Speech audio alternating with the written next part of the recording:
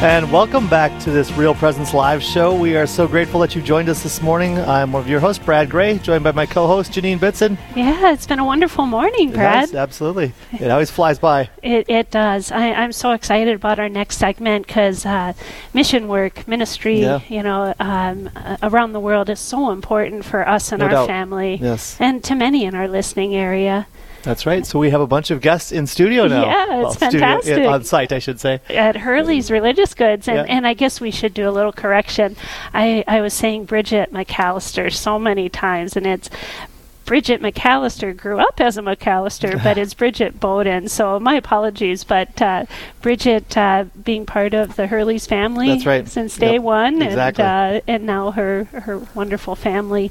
So who have we got in studio here, Janine? Well, we have some wonderful friendly faces that I know well. We have Bob Noel and Dan Leck, and then Bob and Kim's beautiful daughter, Lizzie. I haven't seen her for 9 years, but she's all grown up. And Anadia Cruz is here, and we're going to be talking about a mission trip that they took. Yes, well, welcome to all of you. Yeah, welcome. Thank you. Thank you. Thanks for having us in. Well, thanks for being on the air this morning. Let's begin with talking about the Padre Aplausos mission trip that you went on. Bob, what is this mission trip? Well, it's actually a program. It's a program that we started in the Diocese of Crookston this past year, and it's there's 3 phases to it. The first phase is it's an immersion experience in Catholic social teaching. So it's getting our young people really familiar with the social teachings of the rich tradition of social teachings in the Catholic Church, and we have a formation experience in Guatemala.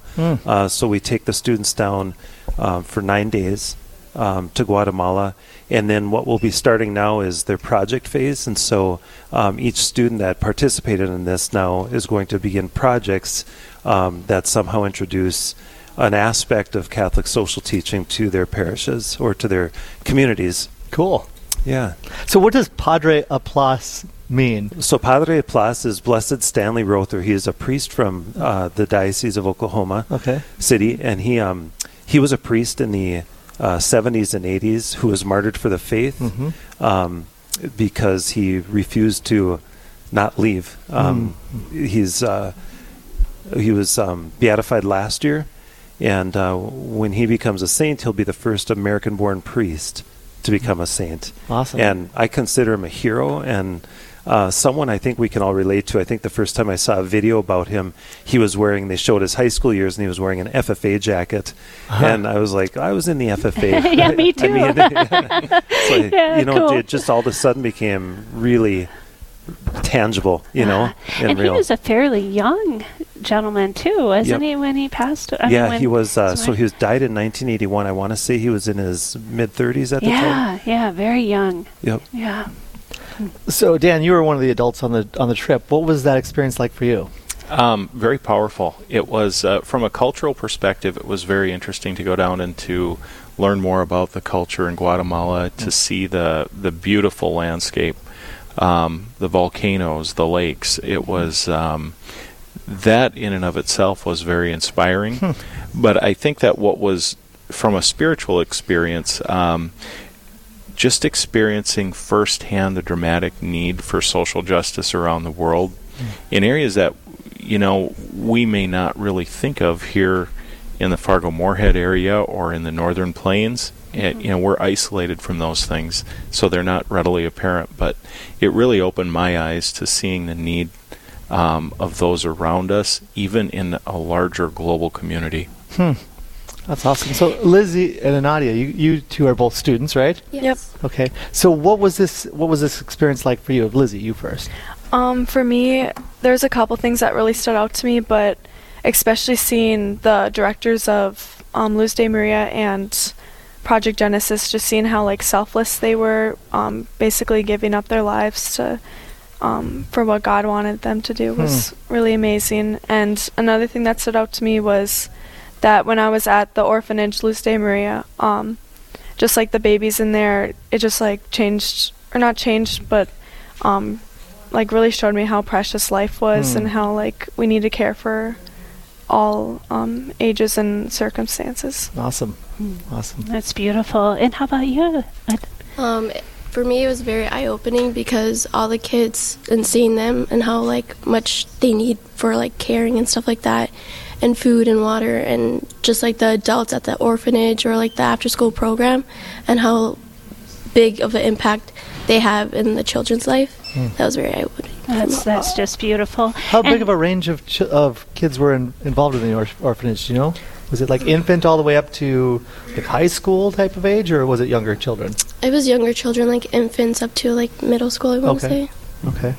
And isn't that the truth, though, when it comes to these mission trips? You know, you're going there and you're thinking, oh, I'm going to give so much to them. And yet you come back and they've given so much to you. I mean, it's just such a beautiful experience both ways. Can you tell us about that, Nadia? Yeah, so when we were at the orphanage, there was this one child that really stuck out to me because he was 3 months old, and he was born early. So like that to me really stuck out because he had nobody but the lady in charge of the orphanage and the other women in, like helping them. And that brought back over here that I can help my community and the ones in need over here as well. Wow. That's beautiful. That is Hard so to not experience something like that and come back unchanged, right? Yeah. Yeah. Mm-hmm. How about you, Lizzie? What was it? I know that you gave so much of your heart, mind, and soul to the people there. What did they give to you? Kind of like the same experience as Nadia had. There was a little baby at the orphanage that was 3 months old, and I don't know if he was born early or just malnourished, but he was very small, and he like every single time I went there, I just held him for like 5-6 hours straight because he had my heart. That's awesome. That's beautiful. That's awesome. So, Bob, can you speak about the beauty of seeing how these young ladies with us have been moved in a powerful way through this experience? Yeah, I think one of the best parts about the experience was Father Nate Brunn came with us from St. Joe's of Moorhead, and so every night we would have Mass, and he was able to tie what we were experiencing out in the community, in the schools, in the orphanage. He was able to tie that to the Eucharist, and just did it so beautifully. And I think I think Dan would agree with this too. We were blessed by seeing that just really flower and flourish in the kids. And these two specifically, I've talked about, and how Nadia and Lizzie, I would say you guys are more on the shyer side, but they really, I just saw just the leadership just like pouring and oozing out of them by the end of the experience. So true. And with so many of the kids. I mean, it was a group, it was a pretty special group. I've been taking young people to Guatemala for years, but this group really got it. And I think I attribute a lot of that just to how it was brought to the Eucharist. It was, they were living the beauty of the source and the summit of the Eucharist every single day, and I think it changed a lot of hearts. So you said this mission trip was a bit different. You've been doing this for years, but the Padre Plus is a different expression of that. This is the first time I've been able to. I've just been working for the diocese for a little over a year. Okay, and so this was. I've been able to do one of these trips in a Catholic context. Yeah, and so one of the places we found is we stay at a convent that was built in the 1600s.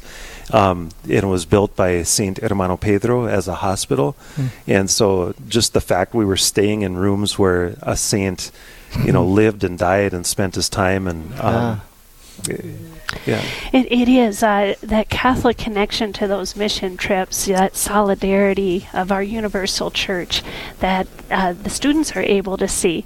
Their brothers and sisters in Christ in a different country. My daughter does a lot of focus missionary trips. She was a focus missionary, and now next year she's leading a 3-week one to Uganda. And so she's been Costa Rica, Ecuador, Trinidad and Tobago, Mexico City, and next year it'll be Uganda. And she absolutely comes back just glowing from the experience and all the love and beauty of the people, who are brothers and sisters around the world. Their needs are different than ours. We have so much abundance, and it's such a growing experience for her students who go. They're college students. I imagine you guys are pretty daggone close, And so now you have a lot to look forward to down the road. You can lead trips. What a wonderful thing that would be for you to be a missionary. Yeah. Yeah. So Dan, what was this like for you, seeing the young people, young ladies here so engaged? I would say, a lot of people talk about the young people today as being the future of our church, and Bob made a great point early on in our in the whole leadership training that we had.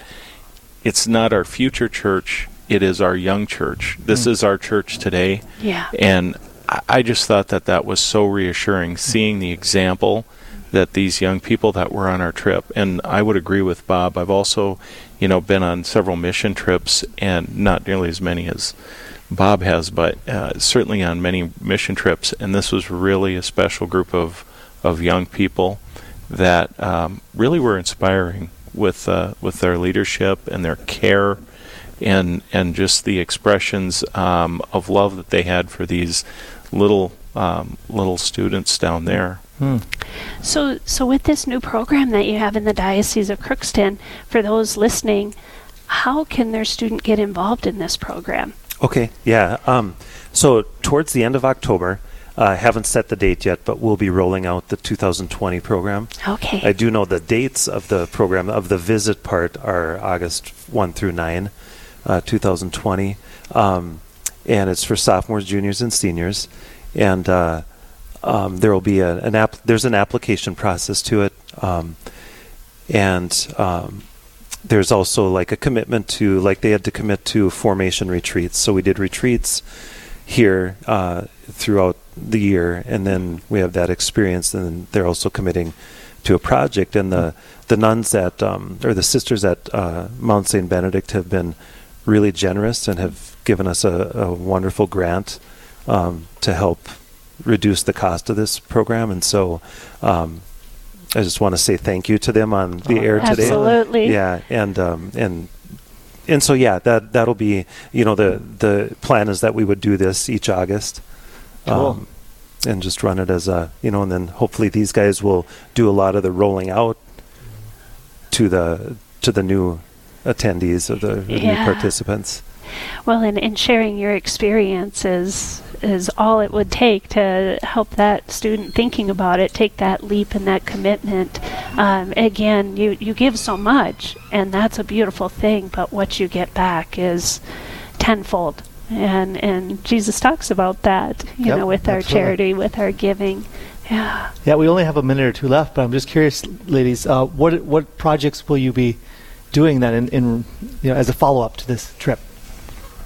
I haven't made anything official yet, but I was hoping to set up a thing for my church and try to get some of the people from my church that went to Guatemala with me and just explain to the church what Guatemala was about and our experiences, and then hopefully pass around a collection basket so we can, because they're always in need of money and donations. So hopefully after we explain our experiences and be a good way of supporting that. Excellent. Yeah, because the orphanage is in the process right now of trying to find a new home. Their landlord has given them till the end of October. Oh wow. Yeah.